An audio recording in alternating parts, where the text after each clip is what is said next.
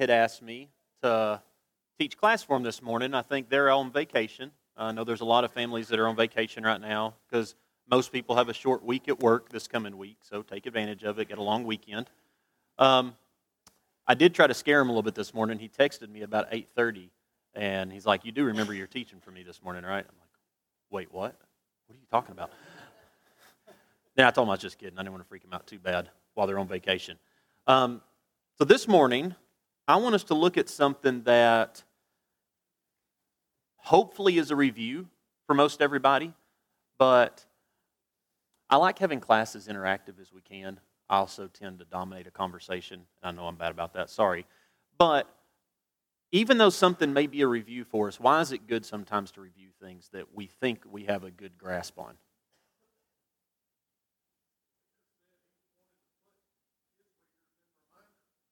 Absolutely. Wanted them to be in reminder. Yeah, just to make sure that we're still doing it correctly. To remind us of what we know, to sometimes maybe teach us something that we didn't realize that we didn't know about something. So one thing I wanted to look at, and I looked at this with the 5th and 6th grade class, it might have been a month ago or something, and this is a topic that I told them I was almost ashamed to say that, I've been a Christian since I was 12 years old, so been a few years now, and I understood what I was supposed to be doing. I've understood since then, but most of my life I had heard this phrase, obey the gospel.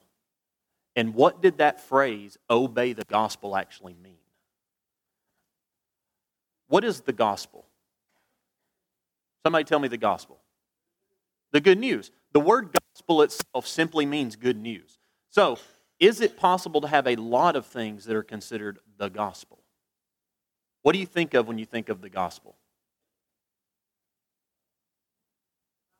The Bible. The Bible itself is good news.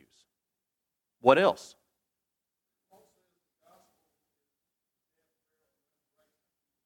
The death, burial, and resurrection of Jesus Christ. Would that not have been good news? Is that not good news for us today? Y'all ever heard the Gospel of Matthew, the Gospel of Mark, Gospel of Luke, Gospel of John? I'll be honest, that's what I had always imagined when it talked about obey the gospel. Well, I need to obey what's written or stuff during the life of Christ. For some reason, that's a picture I had in my head. I don't know if I heard somebody say that when I was a kid or what. But I want us to look at what does it mean when the Bible talks about obedience to the gospel and obeying the gospel. So, I'm going to turn to multiple verses. I encourage you all to turn to them as well. I did go ahead and put most of the verses up here. And really just to make sure, because I didn't know how much time we would have in class. It depends on how long worship service goes. So I didn't want to spend all my time flipping around looking for stuff. 1 Corinthians chapter 15, verses 1 and 2. I'm going to look at several passages that describe the fact that we need to be obedient to the gospel and try to figure out from that how important is it, what does it mean. It says, now I remind you, this is 1 Corinthians 15, this is Paul talking to the church at Corinth. It says, now I would remind you, brothers, of the gospel which I preached to you, which you received, in which you stand, and by which you were being saved, if you hold fast to the word I preached to you, unless you believed in vain. So the gospel, he's going to remind them of the gospel, and the gospel is by which they are being saved. So is it important for us to understand what the gospel is? Our salvation is going to be tied to it, right? All right, so Romans chapter 1, verse 16. It says, for I am not ashamed of the gospel, for it is the power of God to salvation. Again, this is Paul talking to those in Rome. The gospel is the power of God to salvation, for salvation to everyone who believes, to the Jew first and also to the Greek. So again, you have this idea of salvation being tied to the gospel. Whatever the gospel is, all right? It's good news. That's great, but what kind of good news? I can hear good news all the time. We hear somebody is cancer-free. Isn't that good news? By definition, is that gospel? Not in the way we look at it from a scriptural standpoint, but it's good news to us. But there's got to be some good news that our salvation is tied to. So what is it really meaning here? 1 Peter, so this is Peter speaking here. 1 Peter chapter 4 says, for it is time for judgment to begin at the household of God. And if it begins with us, what will be the outcome for those who do not obey the gospel of God? And if the righteous is scarcely saved, what will become of the ungodly and the sinner? So, those who do not obey the gospel, it doesn't sound like there's going to be a very good outcome for them, does it? So we have seen passages from Paul that says the gospel is tied to salvation. And now we're seeing from Peter saying that those who do not obey the gospel, there's judgment coming for them. So what exactly is it we're supposed to be obeying? Romans chapter 10, verse 16. But they have not all obeyed the gospel. For Isaiah says, Lord, who has believed what he has heard from us? This one I really want to look at. 2 Thessalonians 1:8. It says, in flaming fire, so it's continuing from the verse before it, in flaming fire, inflicting vengeance on those who do not know God and on those who do not obey the gospel of our Lord Jesus. That's two different categories right there of people. Those who don't know God and those who do not obey God, who do not obey the gospel. Now, I've heard some people say, and it's true, the Bible in and of itself is the gospel. The whole thing is good news. We're going to go read the gospel. We're opening the gospel. In order for someone to be a Christian, in order for them to obtain their salvation, do they have to know every single little bitty thing that's in Scripture? Is it possible for all of us, for any of us really, to know every single thing that's in Scripture? I mean, if we could, there would be, I would think for some of us, there would come a point to where we don't need to continue studying because we know everything, right? I would challenge to say that it's not possible for us to get to where we're going to know everything. I would believe that would take some kind of miraculous dose of knowledge to us today, and we're not going to get that. All right? That's why studying Scripture is a lifelong endeavor. It's something that we push for. We're constantly trying to grow in the Scripture. We're trying to pull meaning from it. We're trying to learn. We're trying to understand how are pieces connected. How are things tied together? So does someone have to basically have a doctorate in theology in order to become a Christian, to know all of this stuff? Well, no. But yet I can know the gospel and obtain my salvation. So does it mean then that someone who doesn't know God and who does not obey the gospel, if those are two different things, it can't be that somebody who just doesn't, obeying God and knowing God, sometimes we call those the same thing. That's not what this verse is talking about. Those are not the same thing. If so, this is redundant. This would be saying the same people in two different categories. If you don't know God, it's you don't know Him. You don't have a knowledge of Him. You're not aware of Him. That gets into a debate with a lot of people sometimes because they may look at, well, what about people who are living out in the jungles, who have maybe never heard of God? And tied back to the lesson this morning that Nan was preaching, are we sometimes ungrateful for the fact that we have a very clear knowledge of God in this country? I mean, we grew up in a Christian country, a country who was founded on Scripture, that was founded on a belief in God. Now, was every little thing in direct accordance with the Bible and the Lord's church? I'm not getting into that debate. But the simple fact is a knowledge of God and a foundation of what people believe that He wanted is what this country was built on.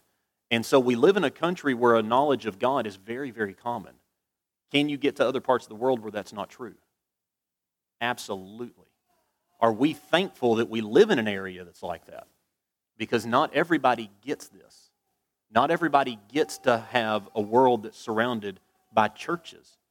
Yes, I understand we're in the Bible Belt. Yes, I understand we're kind of in the belt buckle of the Bible Belt right here. Most of us are going to probably pass at least 5, maybe even 10 churches between the time we go eat lunch and get home.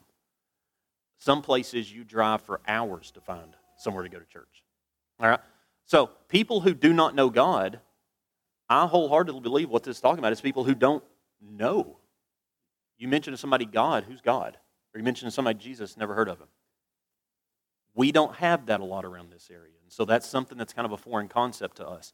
But it can't be the same as people who do not obey the gospel. Because people who don't obey the gospel, they've obviously heard what the gospel is. They're just not obedient to it. So those are different things. So, if obedience to the gospel is so important, it's directly tied to our salvation. We're seeing that Paul is telling them that to Corinth. He's telling the church at Rome that In order for us to obtain our salvation, we have to be obedient to the gospel. And those who do not obey the gospel, there's vengeance coming to them. There's judgment coming to them someday. So what is that gospel? If somebody comes up to you today and tells you, what do you need to do to become a Christian? What would you say? In 6 or 7 short words. Hear, believe, repent, confess, be baptized, and there's always another one we throw on the end. You got to live faithfully. It's because you can lose your salvation. All right? That's typically the response you're going to hear from most people. If someone comes up and says, what do I do to become a Christian? How do I obtain my salvation? Why don't we say, as part of that, be obedient to the gospel? Is that not what Paul just said? Did Peter not just say that if we don't, then there's vengeance coming? So does that mean that when we've said in our classes, when we're teaching people, that in order for you to become a Christian, you've got to hear the word, you have to believe it, repent, you've got to confess to others that you believe Jesus is the Son of God, and you have to be baptized, and then continue living faithfully? Are we missing something there? Or is obedience to the gospel included in that somehow? And if it is, what is it? And again, I'm hoping this is a review for most people, but like I said, I'll be honest, until really just probably less than 5-6 years ago, I don't know why, but mentally I never made this connection of what really is it. Is it a massive encompassing thing? Maybe that entire process from when I first hear anything about Scripture, when I first hear Jesus, all the way up to the point to where I'm now baptized, that entire process culmination together is the gospel. Is that what it is? Because that's all good news, isn't it? But does that correlate with what Scripture is actually telling us? So, let's go back to 1 Corinthians 15. That's why I got up on the board. We looked at the first 2 verses just a second ago. It said, now I would remind you, brothers, of the gospel, which I preached to you, which you received, in which you stand, and by which you were being saved. If you hold fast to the word I preached to you, unless you believed in vain. Remember, this is Paul speaking to the church at Corinth. He said, I would remind you of the gospel. Let's read the next 2 verses. He's getting ready to remind them what that gospel is that they're being saved by. Verses 3 and 4, it says, for I delivered to you as of first importance what I also received, that Christ died for our sins in accordance with the Scriptures, that He is buried, that He was raised on the 3rd day in accordance with Scriptures. So when Paul's telling the church at Corinth that the gospel they were being saved by, he's going to remind them what it is. This is it. It's the death, burial, and resurrection of Christ. It's one of the things we mentioned just a second ago. So how in the world am I going to be obedient to the death, burial, and resurrection of Christ? I mean, that doesn't sound like it's a command to me. Something happened to somebody. How is that commanding me to do something? In order for you to obey something, doesn't there have to be an instruction, be some kind of guideline, something for us to need to do? So how in the world are we as individuals, we're not there with Jesus, we're not going to be put on a cross next to Him. How can I be obedient to the death, burial, and resurrection of Christ? And it's something that we all need to know, because if it's tied directly to our salvation, doesn't that imply then that we could lose our salvation or never even gain our salvation to start with unless we're obedient to this? So what does this mean? Is it good news that Christ died for us? That He was buried? How important is it on that good news that He rose from the grave? And this one's not a rhetorical question. How important is that? Let's say he died and was buried, and the resurrection never occurred. What does that mean?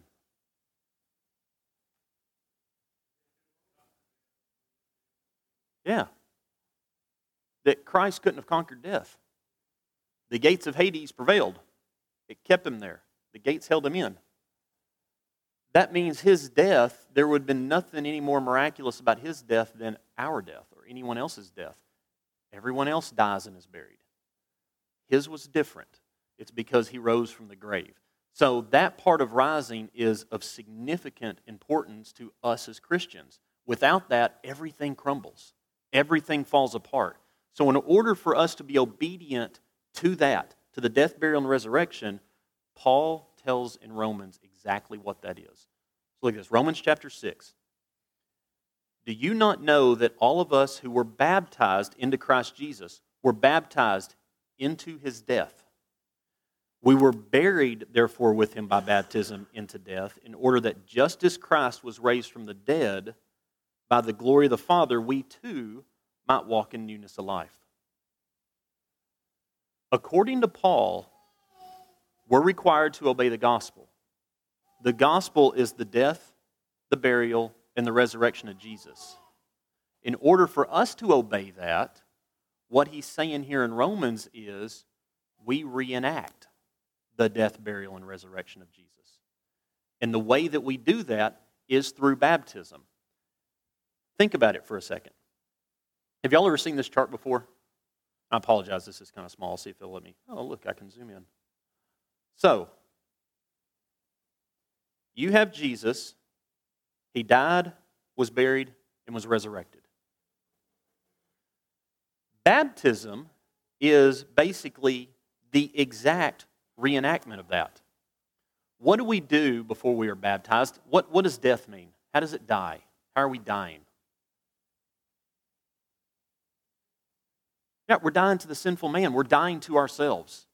Right? We're putting off this old man of sin that we used to be. That part of us is going to die. Just like Christ died on the cross, that part of us is dying. Christ was buried. How are we buried?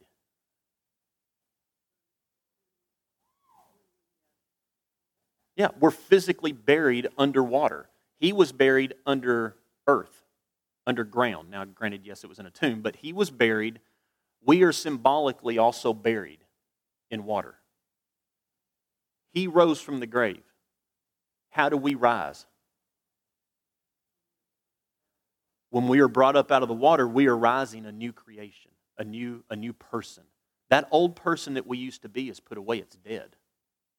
We are now rising something new, something wholesome, something righteous, that, and hopefully from that point, continue to live the righteous life that God wants us to live. So, when Paul talks about obedience to the gospel is necessary for your salvation, this is what he's talking about. So, when we tell people that in order for them to become a Christian, you got to hear the word, you have to believe the word, you have to repent of your sins, confess Jesus, and you have to be baptized and continue living faithfully. Have we left the gospel out of that? Because if 1 Corinthians 15 tells us the gospel is necessary for salvation, is the gospel in that plan anywhere? It's already built in, isn't it? What is it? What in that process is the gospel?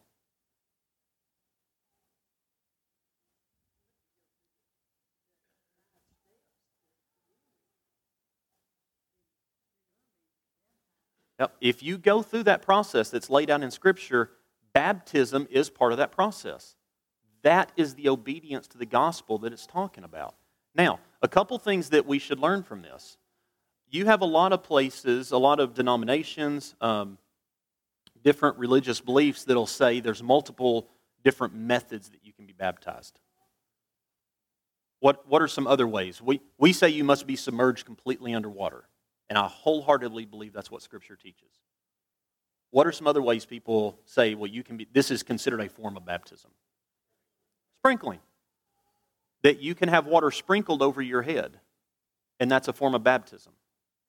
Now, knowing that baptism represents the death, burial, and resurrection of Jesus, is that even logical? No. Because at that point, we have not reenacted the death, burial, and resurrection of Jesus. All right? You've literally just had water sprinkled on your head. You're supposed to be buried. What's some other ways that people say is a version of baptism? Pouring. A lot of people will pour water over their head. Now, a lot of times we'll want to point to in Scripture, well, If that was really true, then how come the Ethiopian eunuch got down into the water?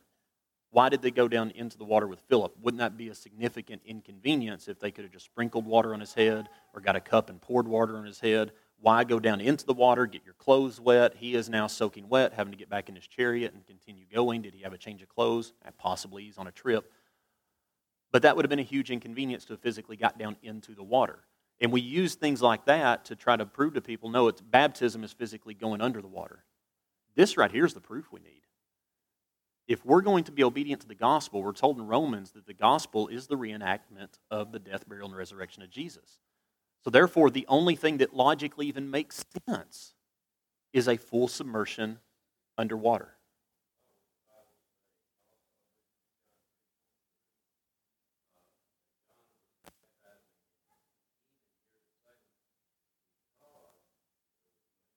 Yep. Yeah, exactly. It's a perfect point. It's brought up for those of you who couldn't hear that. It's saying, why would John have said then that they went to baptize where there was much water? The reason you need much water is because you're physically going to be submerged in the water. Okay? Now, I don't want to just kind of beat a dead horse over that, but that's something I think is important that all of us grasp this concept. That when you hear somebody say you must obey the gospel, baptism is what that is referring to. Does that make sense? All right. Now, a couple other things I want to look at. And this is where I told Chris, I hope this works.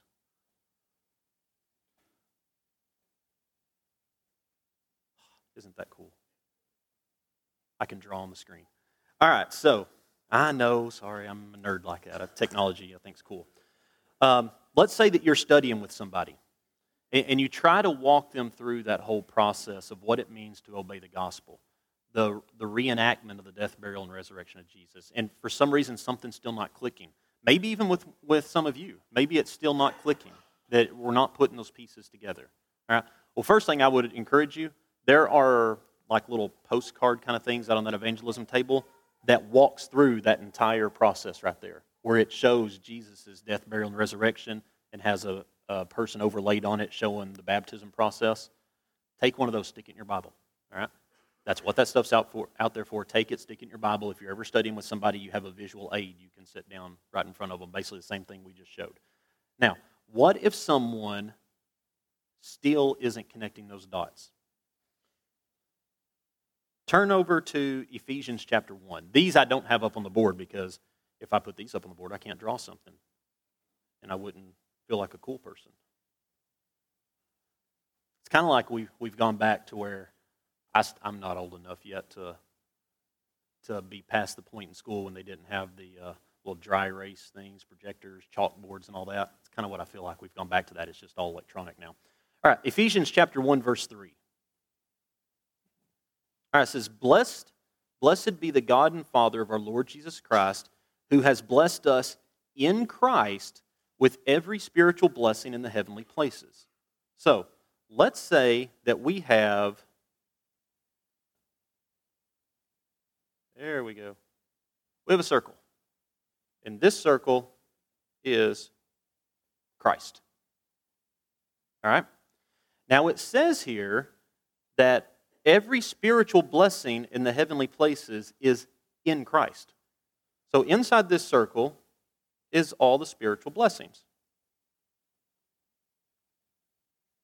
Does that mean, where do I have to be at in order to obtain access to spiritual blessings? In Christ, right? Does that mean, can I obtain any spiritual blessings out here? No. So in order for me to obtain those spiritual blessings, I need to be in Christ. That's what we're told in Ephesians. 2 Timothy chapter 2.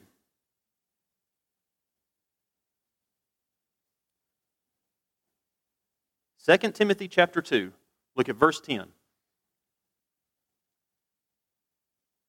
says, Therefore I endure everything for the sake of the elect, that they also may obtain the salvation that is in Christ Jesus with eternal glory. So according to 2 Timothy, what is also in here is salvation. Right? So, where do I have to be in order to obtain salvation? I've got to be in Christ. Right? Does that mean then that I can still get my salvation if I'm out here? No. All right? So, in order for me to obtain spiritual blessings, and in order for me to obtain salvation, the Scriptures say I have to be in Christ. So, what should be our logical question we want to ask then? How do I get from right here into there? How does it happen? How do I get in Christ? Fortunately, the Bible tells us that.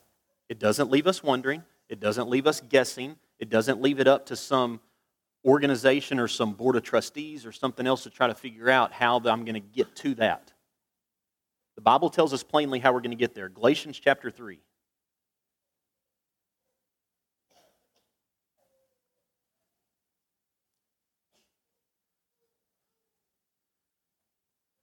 Galatians chapter 3, verse 27. It says, "For as many of you as were baptized into Christ have put on Christ." So how do I get into Christ? It's baptism. Baptism is how I get from right here into there. It's baptism. So, if someone wants to teach and say that baptism is not necessary for salvation, well, doesn't the Scriptures say that salvation is found in Christ? That means the salvation can't be out here.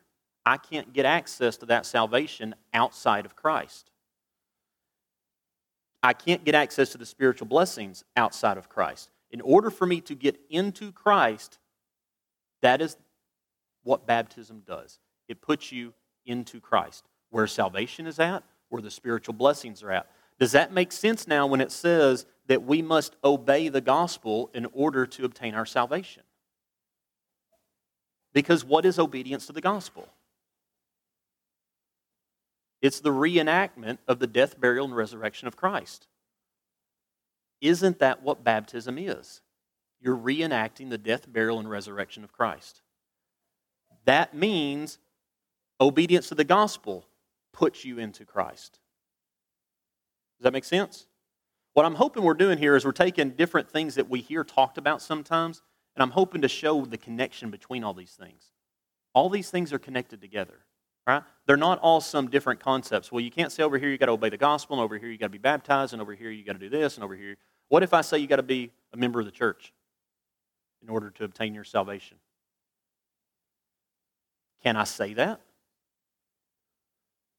I can, but has anything we've read so far say you have to be a member of the church in order to obtain your salvation? I haven't read that yet. Let's go look at that. So, Ephesians chapter 5.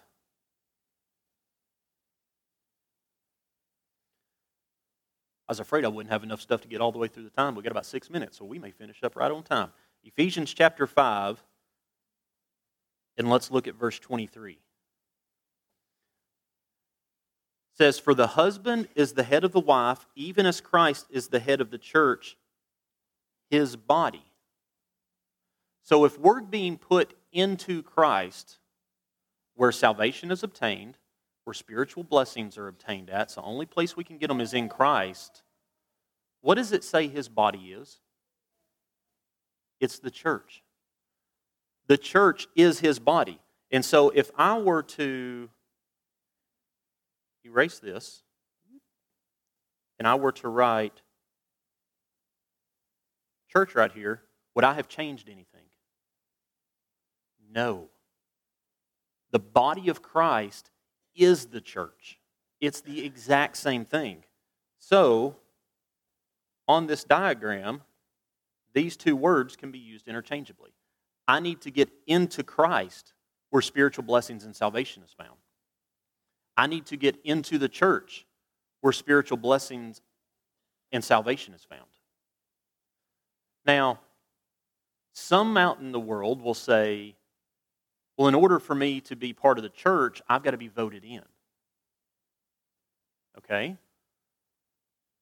That you can be baptized and you can become a Christian and you can obtain your salvation, but in order for us to accept you in as part of this church, we're going to vote on whether or not we want to allow you to be part of the Lord's church. Is that what Scripture teaches? Ephesians chapter 1. And this is kind of following back up with that. Ephesians 1, 22 and 23 says, and he put all things under his feet and gave him as head over all things to the church, which is his body. So that's kind of reinforcing what we had talked about. 1 Corinthians chapter 12. Sorry, I know I'm jumping around here a little bit. That's why I'm also reading them all instead of asking you all to read, so everybody's not flying all over the place. 1 Corinthians chapter 12, let's start reading in verse 12. It says, for just as the body is one and has many members, and all the members of the body, though many, are one body, so it is with Christ. For in one Spirit we are all baptized into one body. Jews and Greek, slave or free, were all made to drink one Spirit. So in order for us to become members of the body, which the Scriptures just said, the body of Christ is the church. So that very easily could have just said, for just as the church is one and has many members, and all the members of the church, though many, are one, so it is with Christ. The church and the body are the same thing. All right? So when it says then in 1 Corinthians 12:13, it says, for in one Spirit we were all baptized into one body. We were baptized into the body, which is the church, which is Christ, where all spiritual blessings are obtained, where salvation is obtained. So when you hear people talk about, well, you have to be a member of the church to be a Christian, that's exactly right. That's what the Bible teaches, because the church is the body of Christ. In order for me to get my salvation, I have to be a part of the church. In order for me to get my salvation, I have to be part of the body of Christ. And how do I become part of the church? How do I become part of the body of Christ, where I can get access to these spiritual blessings and salvation? It's baptism. It's the obedience to the gospel. So when we say baptism right here, we can just as well write, obey the gospel. Because they are one and the same thing. There is nothing different between obedience to the gospel and baptism. Does that make sense? I'm hoping what this is doing is taking different concepts that we hear all the time and showing that they're not complete independent concepts of each other. It's not like Scripture is teaching different things. Well, I don't want to become part of the Lord's church and become a Christian. I just want to obey the gospel. You can't do one without the other. They're the same thing.